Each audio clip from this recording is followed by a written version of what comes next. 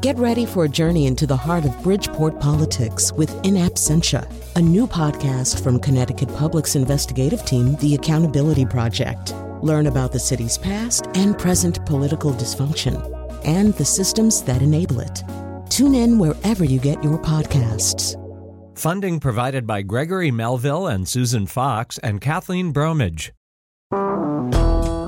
The art of losing isn't hard to master. So many things seem filled with the intent to be lost that their loss is no disaster. So wrote poet Elizabeth Bishop, although she mostly meant a different kind of losing.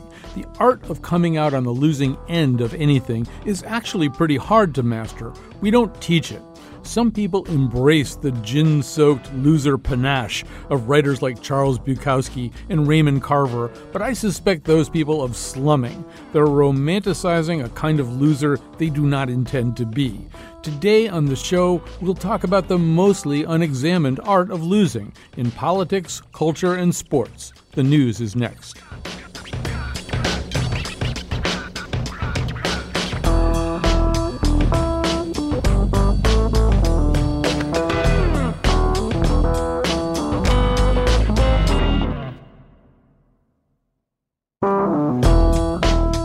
Our culture is all about winning. All you ever hear about is winning, winning, winning. But there's actually more losing in life than there is winning. We don't like to examine losing very much, so we don't know how to do it. We're going to talk about losing on this show, first in politics, as we should, and then in the arts and humanities, and then, of course, also in sports. So I've known a lot of politicians. I've covered a lot of political campaigns. One thing that never occurred to me would be that politicians would be willing to talk about losing campaigns, or even political staff would be willing to talk at length about what it's like to lose. Because usually when I talk to them after they've lost, they're lying on the floor in the fetal position. But maybe with a little time going by, they would talk about it. This, in fact, is the entire theme, the raison d'etre for a podcast called Candidate Confessional. Beyond the bluster. Behind the bunting. Past the posters. After the ads. The campaign picks up. And the motorcade moves on. What happens when the votes are counted? And democracy doesn't go your way. This is Candidate Confessional, a HuffPost podcast. And with us, Jason Cherkis. He's the co-host of Candidate Confessional. He's a political reporter for the Huffington Post. First of all, Jason, whence cometh this idea? How did it occur to you that this would be a workable thing? Well, I knew that I had no access to anybody in powerful positions, any politicians. Any politicians that I've actually tried to interview have been very rehearsed, not spontaneous or warm or even enthusiastic about talking to me. And I figured, well, who could I get that might open up and might sort of reveal something that we wouldn't normally get, that would show us that politics isn't so cynical, that there's actual human beings behind the politicians that run for office. That was my goal. And I thought, well, what better way to do it than to talk to people who aren't in politics anymore, who are losers, who had lost elections. And I think for the most part, everybody generally said yes. There was only a few people that said no. And the ones that did say no, we think we're probably going to run for office again at some point, that they had their eye on another race. Yeah, that was going to be one of my questions, is who turned you down? So, because I would expect that, I'm surprised that Newt Gingrich gave you that interview. First of all, we know, you probably know better than I do, what his psychology seemed to be like. Were you surprised that a guy like Gingrich with an ego that big would have a conversation with you about losing? Of course. I mean, when it took a while to get him, but it was surprising that he was willing to talk. I mean, I think part of it was he saw that there might have been something useful about the podcast, that it was history, that it was getting people down and just having them tell their stories without a lot of sort of gotcha moments. We wanted to really just let them talk and let them tell their stories. He was fascinating in part because you see this image of him, whatever that may be, and he came across as sort of thoughtful, funny, pretty funny. Yeah. And sort of knowing about his role in that election in which he did lose. I mean, I don't think he really thought he had a chance, especially considering the money differentials between him and Romney. He thought, I'm going to give it a try. I'm going to have fun at the debates. I'm really good at debates. I'm really good in front of a camera, and we'll see what happens. And I think part of it was he really felt like he had nothing to lose. That's what came across. I don't know whether it's you or your co-host, Sam Stein, but one of you said in that podcast that a train wreck of a campaign can also be a work of art. Does that resonate for you? It does, because I think in each case, I think take, for example, Howard Dean. One could say, oh, look, his campaign was a disaster in many ways. He rose to unprecedented heights as sort of an outside candidate, and then didn't really win. I don't think he won a state. Really sort of crashed and burned in Iowa and had that sort of scream, that infamous scream speech. But in a way, that's his campaign is still very, very influential, and sort of the lessons that we drew from it sort of really played out, I think, with Bernie Sanders. Let's hear a little bit of you talking to Howard Dean. Here's my view on the process of running for president. It's, life is full of and there's a lot of them in the political business and a lot of them in the journalism business. And so you've come feeling, I had this conversation, I think Kate describes the conversation in the book, with Gore in the middle of the night, and when he called me in the hotel in Milwaukee. And I said, why am I a Democrat? Why do I have to deal with these people? Explain to me why I should do anything for the Democratic Party. But as I've thought about it some more, I realized that you have to understand this. Politics is a substitute for war. 300 years ago, politics does two things. One is asset allocation, and the other is transition in power. We used to kill each other over transitions in power and kill each other over asset allocation. So today, even though this process is very tough, and you do not see the nice side of people, and people who get ahead are not all nice, but considering where we were 300 years ago, this is a huge improvement. And this is a battle for the most powerful position on the face of the earth. You think people are going to be nice? You think they're not going to spread rumors about your wife having a divorce? They've been doing this stuff for years. Cleopatra had mean things said about her. So, if you put it in perspective, this process is a hell of a lot better than the process we used to use. Ooh, so Game of Thrones. But Jason, to your original point, this is Howard Dean talking in a way that he would never talk about if he were a viable political candidate, or probably if he ever thought in a year or 2 or 4 years he would be a viable political candidate. I think I see what you were saying at the beginning, that these are people talking in a way that they can only talk from the position of toast, basically. They're done. Yeah, at one point he said, people like me don't become president.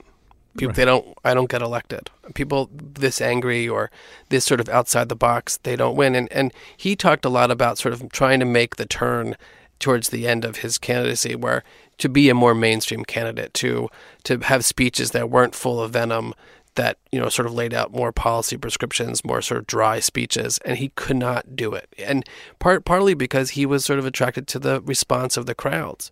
And he just could not figure out a way to sort of make that turn. We're talking to Jason Cherkas, who's one of the hosts of this podcast, Candidate Confessional, which is loads of fun. It may sound like it wouldn't be that much fun. Sounds like a downer. Yeah, it does sound like something that maybe wouldn't be that much fun to talk to people who've lost campaigns or staff losing campaigns, but it really is a lot of fun the way that you guys do it. So when I've covered politics, one of the things that has struck me, and I think the exception to this, and it's somebody you've interviewed, is Anthony Weiner, because Anthony Weiner was exploding so gloriously in mid-campaign that it couldn't be ignored. But for the most part, when I deal with politicians, if they're heading into Election Day, if it's the Monday before Election Day and they're down 22 points in the polls and they've been outraised 4-1, they still think they're going to win. They still think they're going to win, and there's this membrane that's up that somehow or other is protecting them from reality, and in some cases it even protects them after the election. We want to play a clip of you guys talking to Stuart Stevens from the Romney campaign in 2012, and then when we come back, I'll talk to you about this. I think pretty early in politics you realize that the pain of losing is far greater than the joy of winning. And then when you realize that, you have to decide if you want to keep winning or keep, being a political consultant in my case, or a candidate in other cases. I've always been pro-stress. I like stress. And I think stress is really important.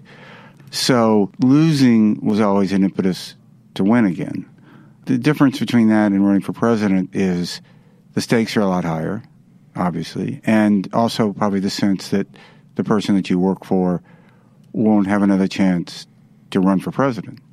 Whereas if you work for someone, they run for governor and they lose, history is they can run for governor again, run for Senate, depending on where they are in their career. Now, do you think politicians have a unique appetite for this, as in they can stomach losses more than people in other fields? I think they're all different. I think some, curiously, are very conflict avoidant and are not well suited for it. So I've just seen a lot of politicians who could somehow or other, they really did have this invisible membrane, like a caul, a C-A-U-L, a caul that they could stretch over themselves and ignore what was about to happen. I don't know. What did you learn about the psychology of all this? I think it takes really thick skin to run for office. And I think that you see it especially in the rookies, the ones that have never run before. Clay Aiken is a really good example of that. And I urge listeners to listen to that episode in particular. It was really moving. He was new to the process, so everything hurt. An attack out against him really stuck to him, and it was a kind of a perfect attack out against him. He still really sort of got emotional about his race and about all the things that had happened to him. I mean, I remember he was talking about Election Day, and I sort of brought it up. He was obsessed with campaign signs.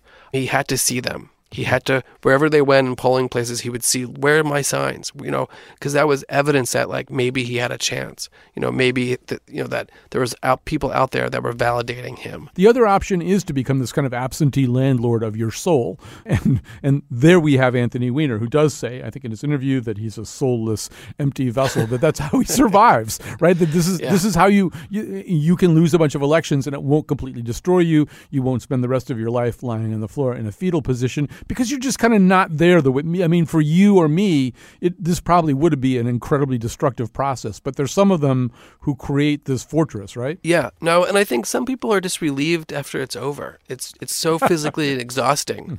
I mean, Aiken, afterward, he said, after I lost, I went home and I slept, and then the next day I said, let's just gay it up. I couldn't really be myself. So I'm going to go see the gayest movie in the movie theaters. And he called up his campaign manager and he's like, let's go do that.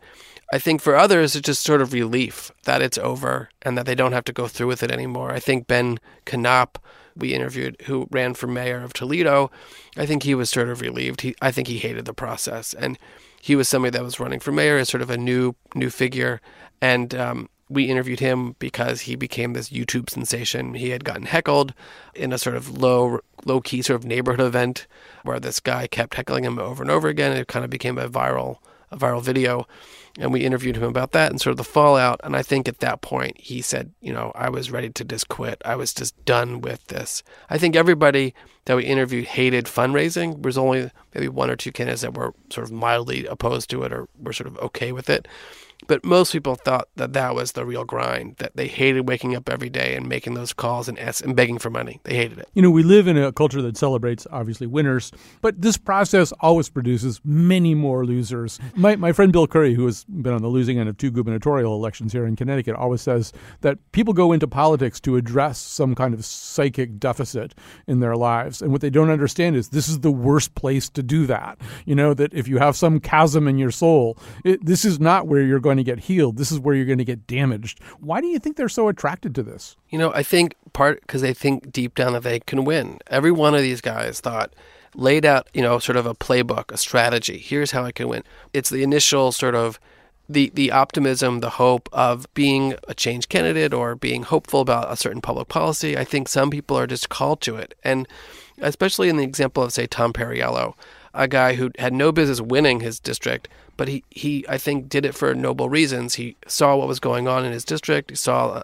the way different constituencies were being treated and decided to run. I mean, now after he won his first election, the Republicans, ran attack ads 2 weeks within him taking office, and he lost the next election.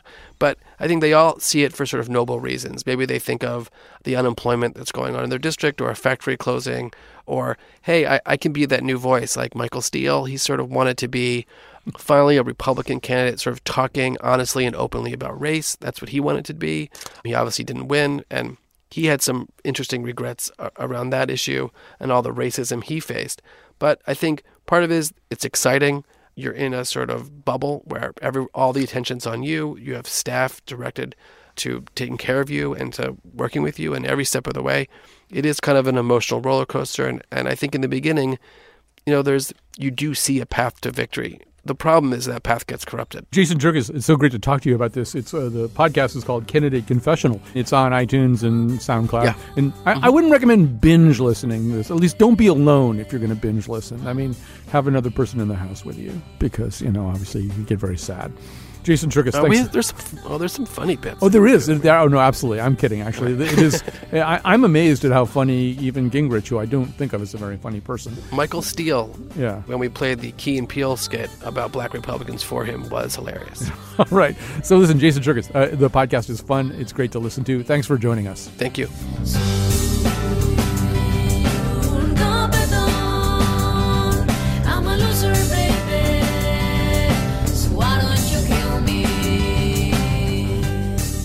We're going to take a break. We're going to switch from politics to culture, the humanities, the rest of life, starting with an essay by our producer Jonathan McNichol, right after this.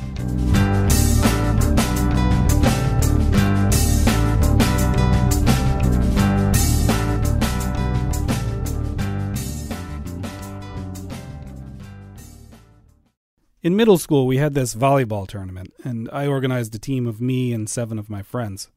We named the team 7 Losers and a Geek. I was not the geek. That was Eric Bell. Eric Bell, slightly later in his academic career, got a perfect score, an 800 on the math on the SATs. Eric Bell was the geek. But anyway, when the principal, Mr. Luzzy, would put out tournament schedules and matchups and things during morning announcements over the PA system, he would call us just the 7 Losers. He was okay, I guess, with referring to us as a group as losers, but he wasn't okay singling out Eric Bell as the one geek.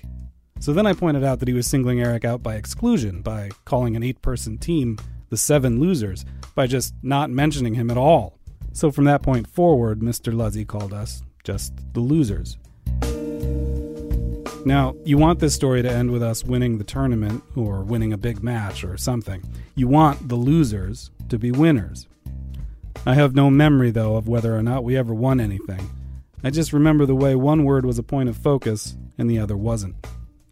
It may be that being a loser is an intrinsic part of the human condition, especially in middle school. Or it may be that Mr. Luzzy just had very specific limits about what kind of mean he was willing to be. It's an interesting way to categorize people, isn't it? As losers, it's this capitalistic term, really. Half of the zero sum. Boy, what a bunch of losers, I'll tell you. You are a loser. For there to be winners, usually, there have to be losers. It's sad. It's sad. Even still, though, we are drawn to these stories. Umberto Eco said that all real literature is about losers. He told NPR's Scott Simon that all the main characters in his novels are losers. I'm always fascinated by losers. Yeah. They are more interesting than the winners. They have a more complicated psychology. There's maybe something cathartic about it, too. Maybe we read something like Echo's Numero Zero, or we see someone performing Willy Loman in Death of a Salesman, and we think, well, at least I'm not that guy.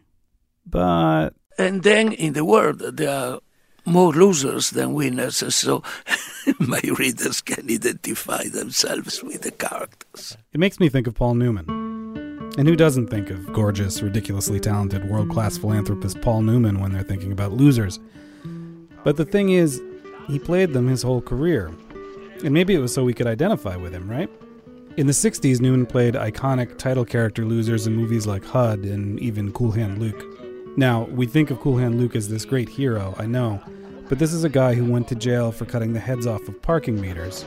Well, you know how it is, small town. Not much to do in the evening. And then he never got out again. That's kind of a special kind of a loser. A beautiful loser, maybe. In the 80s, Newman was nominated for an Oscar for The Verdict for playing a lonely drunk of an attorney who loses all his cases. And in one of his last performances, in Empire Falls, he was an elderly old coot of a loser with old food stuck in his beard. I think my favorite, though, is Fast Eddie Felsen, the title role in The Hustler, a movie that's overtly about being a loser, about losing. Eddie, you're a born loser. What's that supposed to mean? First time in 10 years I ever saw Minnesota Fats hooked. Really hooked. But you let him off. I told you I got drunk. Sure you got drunk. You had the best excuse in the world for losing. The trouble losing when you got a good excuse. And winning. That can be heavy on your back, too, like a monkey. You drop that load, too, when you got an excuse. All you got to do is learn to feel sorry for yourself. It's one of the best indoor sports, feeling sorry for yourself. Sport enjoyed by all, especially the born losers. Thanks for the drink. I feel like maybe it's some backwards version of aspirational, the reverse of the American dream. Once we realize we can't all be billionaires, Maybe the next best thing is that we can all go out and cut the heads off of parking meters, and that'll be fun too.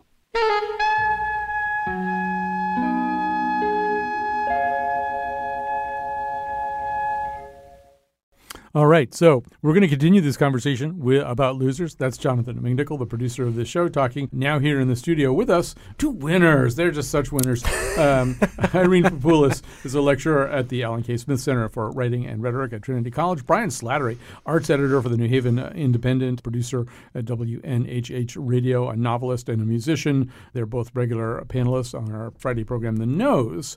And I guess, well, first of all, Brian, as we were getting ready for the show, you said to Jonathan, I think, that your bias was totally towards losers. Yeah, definitely. Maybe the best place to start is because we always talk about Pynchon on this show for some reason. Pynchon's protagonists are all sort of losers. Like the first one in V, Benny Profane is referred to as a schlemiel.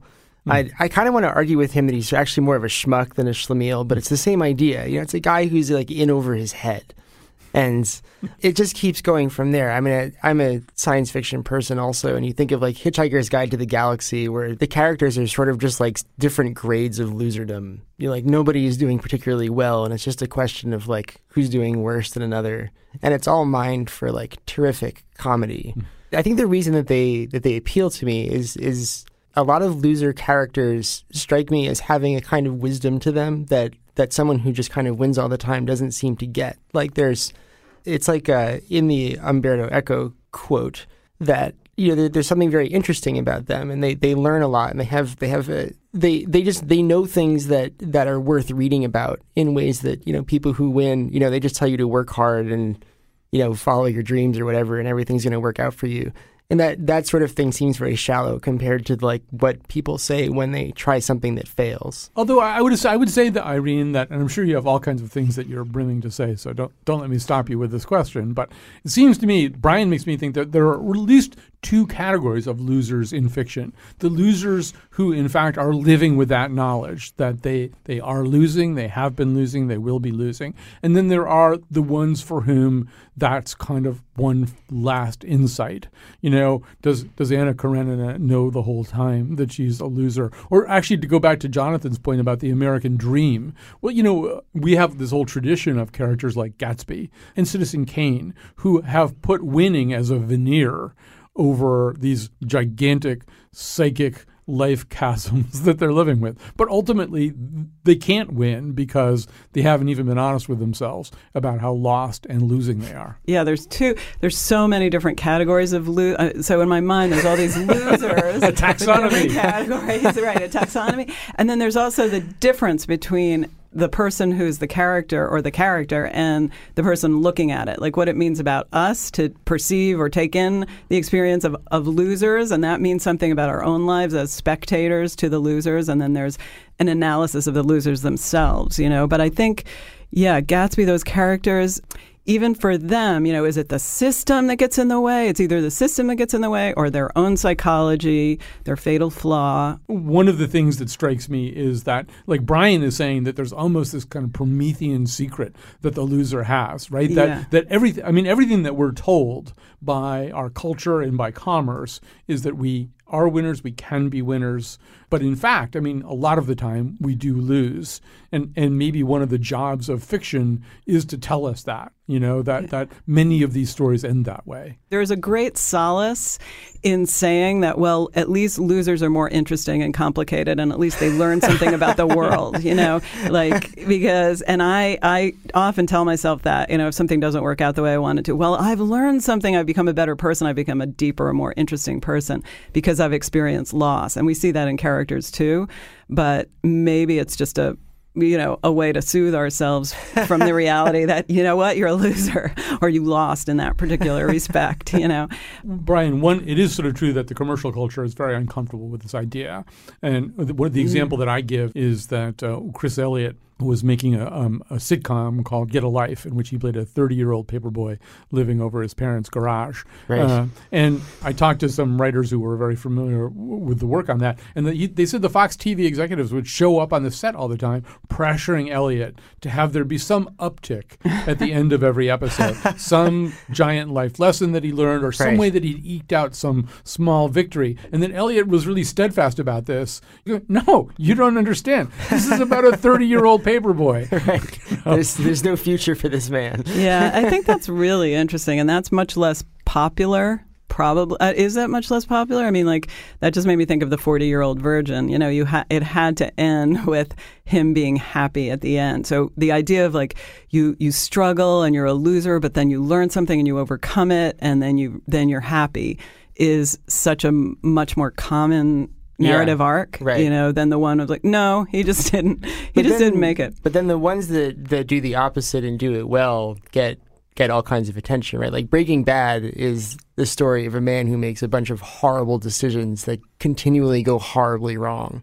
And they just get worse and worse and worse and worse as the show goes on, you know, to the point where you eventually are rooting very much against him and instead rooting for like the other losers around him, like hoping that maybe they can escape this horrible thing that he set up. You know, I don't know what Vince Gilligan was thinking about all this, but one possible thing is maybe at some subconscious level, it's like he can't, if you don't accept being a loser, like everybody else in the series accepts that they're going to be collateral damage to a certain degree. They're going to get damaged by this process. He doesn't want to be a loser, but the only thing he can think of to turn into is a monster. And there's sort of a Shakespearean punishment at the end of that. You know, your death, your demise is foretold by this choice that you've made. But I think, you know, even the people who promote and package our culture, they're not that comfortable with these storylines. Yeah. I discovered, Brian, there's actually a term in the industry, as we say, called the Napoleon Dynamite problem. And the Napoleon Dynamite problem, which is based on this movie about real losers who, although they eke out a little bit of solace at the end of this movie, they're sort of in a permanent underclass of losers. And there's something very funny about it, very funny about the way that it's dealt with. But the Napoleon Dynamite problem is that it won't work with the kind of algorithms that just help Amazon or Netflix or somebody tell you what other movie you would like. Because it just doesn't really fit in. There aren't that many of them, are there? Yeah. I mean, that is a pretty special case because the end of that movie is this like kind of weirdly redemptive moment for him, right? In a way that I think it came out of this strain of things about losers, but things don't work out as well for the sort of benign losers in the other movies. I think it's interesting to think about humor too. You know, yes, like so I was thinking about the TV show Ab Fab. You know, those two women are losers. And it's just hilarious how they're losers. Well, Liz Lemon is the ultimate loser, but she does have the Promethean knowledge on 30 Rock. Yes. She's the one person who truly understands that she's locked in an insane asylum. I mean, the fact that she doesn't even really have a chance of ever being a winner, I think sort of gives her that information. And I know, Irene, you had some very specific thoughts about depicting women as losers. I mean, we have that a lot in tragedy. We have Madame Bovary, we have Anna Karenina, we have Blanche Dubois, who could lose worse than Blanche. But what were your thoughts about this? Yeah, I mean, I was trying to make, it's impossible to make sweeping categorizations about gender that hold for any instance, but I think women, what does it mean for a woman to be a loser in our culture? It's so much of it has to do with appearance. She just doesn't look right. She doesn't look appealing to people. She can't, have the relationship. It's a lot in relation to other people, in relation to the world, or she can't get anywhere, or she's too this, or she's too that, as opposed to the male loser, ridiculously sweeping generalization would say that it's about his acting in the world in some way. There's something problematic about him acting in the world. He just can't get what he wants in terms of acting, as opposed to just being, and so that's the although starting you could find exceptions to that rule, right? You can find a million exceptions to any gender rule. But Jake Barnes is already damaged. It's not, and then he has to live out this kind of loser destiny. Well, our producer Jonathan McNichol also wants us to talk about whether or not we have felt like losers. I certainly have stories. I don't know. No, I've never felt like a loser in my life. Kidding. I mean, I feel like a loser all the time. And actually, I think a lot about, there's this book called Status Anxiety by this guy, Alain de Botton, and he talks about how we perceive our own status in relation to the group that we identify with, So in many ways, I might not seem like a loser, but in many ways, I feel like one. So there's that, there's like the social level, like, I haven't written as much as I want to write, whatever. So there's that level, but then there's also much more serious, severe senses of feeling like a loser. I mean, definitely my whole adolescence was basically me being a loser. How about you, Brian? I don't know. You're too cool to. Well, okay. So I think the easiest way to get into that would be the label that people have given me, for the ways that I express these things, is that I apparently have a raging case of imposter syndrome, which is that other people seem to think I know what I'm doing, but I am convinced that I have absolutely no idea what I'm doing. There's that sense of like, well, eventually everyone's going to figure this out, and then I'm not going to have any more work or any more friends or any more things to do. But I've started to realize that I'm as kind of annoying as that mentality is. I've become deeply suspicious of people who don't have it. If they're, I'm just like, what is wrong with you that you don't understand that you're not perfect at what you're doing?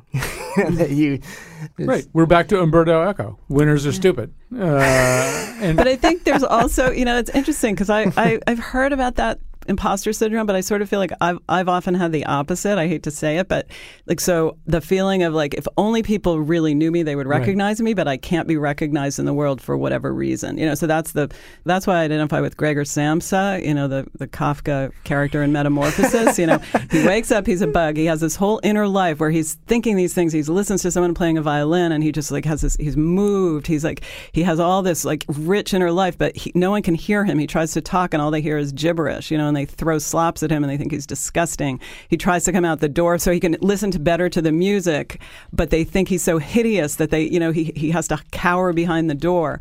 That's the kind of loser I can identify with, but that's really different from the imposter loser. That was so great, though, what you just did. It is like, that's Irene's Match.com ad.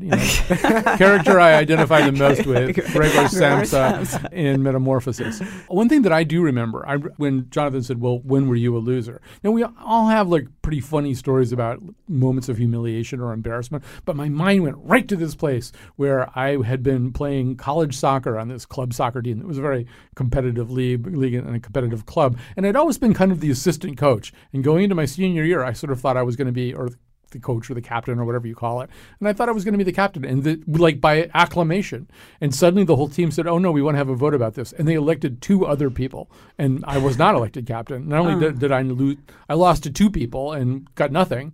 And I really do remember just having this, I think more than at any other moment, this seems so stupid and trivial of all the things to remember. But I do remember feeling so colossally like I had lost, just bottom falling out from under me moment. And I don't know why why it would be that one particular thing, but it was it because you expected that you were going to get it? I think some of it's like that. It's maybe it is when you're riding for a fall. When you're riding high. I mean, it's why it's good to have no ambitions at all. Forget it. But that's how we avoid being a loser. Just keeping our expectations. Just go have a sandwich. Yeah. So I just, as we're sort of wrapping up here, I mean, I guess what we realize is that tragedy is a way of educating us. I mean, the reason, and I wonder, Brian, if in fact one of the things that's happening as everything gets focus grouped, all the culture that's presented to it is focus group, and the focus groups, I can't stand, reshoot the ending because I can't stand to see him lose, and that we've become a James Bond culture instead of a Le Carré culture, and in Le Carré, people really get screwed. They are, I mean, the spy who came in from the cold, you can't have a bigger loser than that. But it's like all we want is James Bond. And I wonder if as a result, we're not really being educated about reality the way, say, audiences of Shakespeare were educated half the time anyway. It's possible. I mean, I remember watching Butch Cassidy and the Sundance Kid in college. That was like in the late 90s, and being like pretty shocked at the ending of that movie. I mean, the last thing I would expect is what happened to those two. And it does put you in mind of realizing that, like, that movie would be very difficult to make now. Mm-hmm. You know, we got these two great stars. We got this, like, crackerjack screenwriter, and we're going to end it like this. Yeah. Well, we're back to Paul Newman. But on the other hand, we have culture these days, and I think it stands out as exceptional. Whether it's Game of Thrones or The Wire, there's now when anybody shows us people being chewed up by the jaws of fate, like in The Wire, you know, all these rather engaging kids who work in the project, they're just going to get killed and killed and killed and killed. You know, they're just not getting out of it. There's that scene where they're learning to play chess, and they completely cannot grasp the loser status of pawns. They think pawns must come out of it much better. And in Game of Thrones, as we know, get attached to somebody and see them die. But that strikes people as incredibly courageous and bold these days, as opposed to realistic. But I wonder if part of that has to do with, you know, now that we have all these little niche markets, we're getting more interesting stories that way, that, you know, that hew more to like a couple people's idea instead of, you know, 200 people's ideas to how the thing should end. The algorithm. We're back to the algorithm. Yes. It's interesting because does it have to have some redemptive value? You know, does there have to be something, you know, like, what are you left with? Yeah, the world sucks, you know, or, you know, yeah, bad things happen to people. Thanks for telling me, you know. I feel like there has to be something that you can hold on to connect with. I think that, I mean, this is, we scratched at this point earlier, but I think that, like, to me, the ones that, you know, strike me as more profound end up usually being comedies. You know, the ones that sort of show that there's this sort of dismal situation, but then show that even if people are able somehow to make light of it, like, there's something redemptive about that. You know, that there's something redemptive about being able to laugh when your situation is awful. Irene Papoulis from Trinity College, Brian Slattery from the New Haven Independent and WNHH Radio. Thank you so much for sitting down with me. Thank you.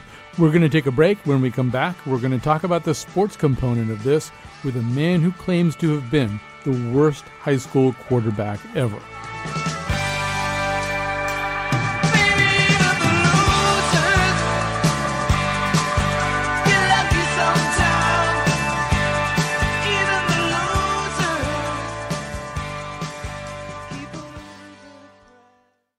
Given everything that we've said so far on the show, you might ask yourself, who really knows more about life? Who really does have those Promethean secrets of existence? Doug Flutie? Or somebody who's lost a lot of football games? Who's more likely to actually have some clue as to what's going on here? Well, the answer comes from Josh Keefe. He's a freelance writer, journalist, and editor. And more saliently, more pertinently, he claims to have been, in a wonderful piece about this, the worst high school quarterback ever. So, Josh, I think we should begin with you establishing your bona fides in that regard. So, in a nutshell, convince us that you're the worst high school quarterback ever. Well, I went 0-23 as the starting varsity quarterback for the John Bapps Memorial High School Crusaders in Bangor, Maine. And the team won a game the year before I got there and then started winning again after I left. And actually, they won a state championship just a few years after that. So not only did we lose, but, I mean, we got destroyed. Like, we lost most games 50-0, 50-6. I think we never actually had a lead during the entire time I was the quarterback. Our closest loss was 6-0. And we're talking about the smallest class size in Maine. So we're talking about really some of the weakest competition in terms of high school football in the country, and then the smallest possible schools there. So I'm pretty confident. Nobody's come, you know, I've said it publicly, nobody's challenged me on it, that's for sure. Well, you did talk to other people who had been part of losing programs and who had been losing quarterbacks. And one claim that you had that you could make that they couldn't was that in the second halves of a lot of your games, the opposition would agree to let the clock run with no stoppage of time. They would do a lot of other things that were maybe contrary to their advancement, contrary to their ability to run up the score, that they just sort of let that thing go. And my experience in sports is very much like what you heard from other people, which is it's relatively rare to find anybody who's willing to do that, even if they are winning, 35-0. You know, I think from a high school football coach's perspective, there's always some value in trying. You know, even if your kind of victory is assured, you want to teach kids to try. You want to teach kids to sort of never take their foot off the gas. But that being said, they definitely did with us. I mean, they would, at some point, some teams would just not try to return our punts. We would punt and just, they not only wouldn't have anybody back to return them, they really wouldn't rush it all. And then the clock would run as they went off the field and, brought in, say, freshmen to play against our, seniors. So, yeah, I mean, you have to be a really kind of special degree of bad to get, high school football coaches to sort of feel bad for you, and to show mercy that usually is not shown on a football field. And so then the question becomes, what valuable life lessons did you learn from this? You basically say in the piece, that in many respects, life is really hard. Life is frequently very bleak. You'll go through periods of time where things are not good, and at the end you'll die. So in some ways, being, a glowing, glamorous golden boy high school quarterback, All-American, is a poor preparation for many of the things that will follow. Yeah, I mean, well, first of all, certainly as somebody who wasn't that, I'd like to believe that. But it's a good defense mechanism to have to embrace that philosophy. But no, I think, we don't ever really win, right? I mean, it's that old sort of silly cliche, like, you'll never make it out of life alive. And, especially when you look at, the way sort of, kids are raised and I mean, I'm 31, so, I wasn't a kid that long ago. We're sort of always taught we're great and we get all this positive reinforcement, and it's not necessarily the best preparation for real life. So I think it's useful to fail a lot as a kid and to understand how to cope with failure and to understand how to, that failure is sort of a necessary element of eventual success. I think that's a lesson that we don't really get much in our culture, especially for kids. So I think it's really valuable, I say in the piece, it's almost like we should maybe give kids a task we know they'll fail at, just so they can sort of learn to, the value of trying and the value of sort of the experience separate from outcome. I coached a basketball team at one point, a high school-aged basketball team that was really bad, at least at the beginning of the season. And quite frequently, we would be losing by the other team would have doubled our score. So we'd be losing like 60-30. And one of the things I discovered was that the guys on the team learned to laugh about this a little bit. And what they would do in particular was we'd be losing 60-30, and they would start like going nuts over any reversal, or if there was a call that didn't go our way, everybody on the bench would be standing up, yelling, waving their arms around as if this really kind of mattered with a minute and a half left and we're down by 30 points. And they would get me laughing.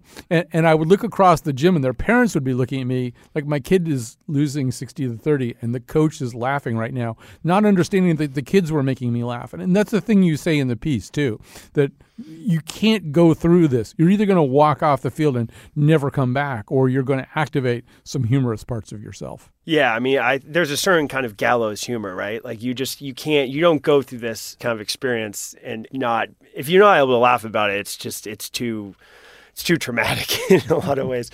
I mean, the thing is too, football especially, when you lose, you get beat up. Mm-hmm. I mean, we were smaller than the other teams. They were bigger and stronger and faster than us. And so, it's not just, you can't just sort of check out of a football game, right? Like you're going to get hurt if you do that. You're going to get, you're going to get run over. So, football adds this sort of extra layer to it that I think that a lot of sports, maybe non-contact sports, don't really have in terms of just what the experience of losing is like. But yeah, I mean, I think you have to have a sense of humor. I remember kind of going along what you said. I remember one time, I think we scored a touchdown late in a game to make it, I don't remember the exact score, but say, 50-18 or something. And I remember one of our linemen just kind of screaming in celebration and getting up in a defender's face and yelling, scoreboard. And I just remember the laughing. I mean, I started losing it. And I just remember the defender looking at him just saying, yeah, scoreboard. Exactly. Like you had to be self-deprecating. You certainly had to find little moments of humor here and there. I mean, there was a lot of times where, laughter was used as a release. And, you don't really want to feel sad. You don't want to cry about your kid. You have all these emotions going. So, yeah, I mean, you find ways to laugh, for sure. Talking to Josh Keefe, who's a freelance writer, journalist, editor, and a piece for Slate's Sports Nut. He claimed he was the worst high school quarterback ever. It seems to me that, therefore, we kind of lack effective narratives for talking about this a lot of the time. You're sort of the wrong age for this, but I think we're both Red Sox fans, and so I watched the whole Bill Buckner debacle. And two things happened there. One of them was, as somebody who had no familiarity in my lifetime with any kind of Red Sox success, I actually, in that sixth game, thought they were going to win the World Series, and I really didn't know. I felt that something was going to be taken away from me when that happened, as opposed to given to me. But more saliently, I think here, Buckner never could find a way to talk about this. He was actually a really good player. He'd hit really well down the drive, but then this ball trickled through his legs, and it became the only thing he was remembered for. And I don't think our culture gave him a way to talk about being that person, because that's just not one of the stories we tell. I mean, it's interesting, too, because I think the Red Sox, and I could be wrong, had him come to Fenway and throw out first pitch after they won in 2004. I forget how far after. But yeah, it's almost like you can't forgive him until we've won. You can't look back at the loser until it's been corrected. I do think that, we have this sort of go for, you always hear from either athletes or actors or people who have made it in these, kind of impossible fields, statistically impossible fields to make it, that, you should go for it, you should pursue your dreams, because, that's what I did and I made it. And we shouldn't be listening to those people. Those people are statistical anomalies. You should be going for it, but, failure is okay. Failure is a part of it. I think we need to emphasize failing big in more in our culture. It's not really about success. It's about taking big swings. And certainly, yeah, I don't think we give enough attention to the losers, But that's I'm biased because I'm one of them. Yeah, and I also think that that's probably really hard. That must be a difficult thing to do, and to do it every day, and to play really hard, and to compete very seriously, and to keep your sense of sportsmanship. Keeping it together under situations like that when you're with a pretty terrible team, that must be hard. Well, first of all, it's much easier if you're getting paid to do it. I suppose so. I just, from my experience, in high school, yeah, it was really difficult. Difficult sort of relative to, what we're talking about. I at the end of the day, I had a comfortable home and parents that cared about me. So, it wasn't like, I was really suffering in any sort of cosmic sense, but it was definitely difficult. I didn't want to go to practice. It sucked. And then I would get hit. But there was sort of a sense of, well, if I quit and then they win a game, I'm going to regret it forever. It was sort of like I was locked in. It was like, I can't, which sort of ended up happening after I graduated. They immediately won a game the next year. But if I had given up and they had won, I think I would have felt terrible about it. That's the only scenario that's worse than the one you were living through at that moment. Yeah, exactly. And the possibility of that happening was, even remote, scared me into continuing to pursue it, I think. Well, Josh Keefe taught you valuable lessons, and the piece is great fun to read, and it's something that Slate readers have really loved a lot. So, Josh Keefe, thank you for joining us today. Yeah, thank you for having me. It was fun. Well, the gigolos jumping salty, ain't no trade out on the streets. Half past the unlucky, and the hawks are front row seat. Dressed in full orchestration, stage door Johnny's got to pay. Sent him home and talking about the one that got away. Could have been on easy street, could have been a wheel. But eyes in the fire and all them business deals. But the last of the big time losers shouted before he drove away. I'll be right back as soon as I crack the one that got away. I grew up reading this sports book. It's a sports book written for kids. It's called 3 Men on Third by Gene Olson. I can't tell you how many times I read this book. It was a lot of times. I think right now I'm holding the only extant copy of the book. It was one of those things where to get my replacement copy, I had to order it from eBay, but that had some library overstock somewhere or something. And it's about this baseball team, this very quirky baseball team called the Coogan Comets. And at the end, this baseball team, whom you've just fallen in love with all the way through the book, they lose their critical game.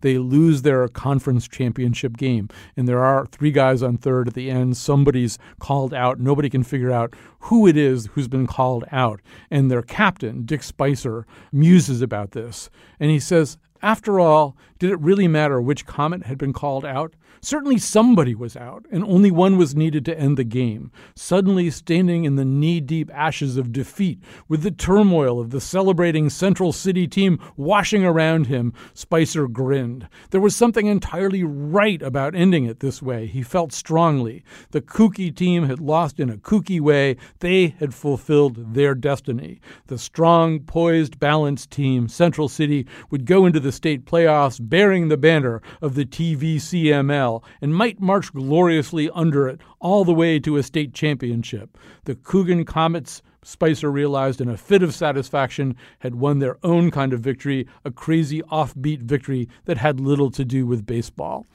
You know, there aren't enough sports books like that, because I think reading that book as a kid over and over again, I realized it was okay to lose, and there could be really cool things about losing. And on that uplifting note, thanks to everybody who helped out with the show today. That includes Jonathan McNichol, who produced this show. The part of Bill Curry was played by Bill Buckner. And thank you for listening. We'll be back tomorrow unless, for some reason, we don't show up.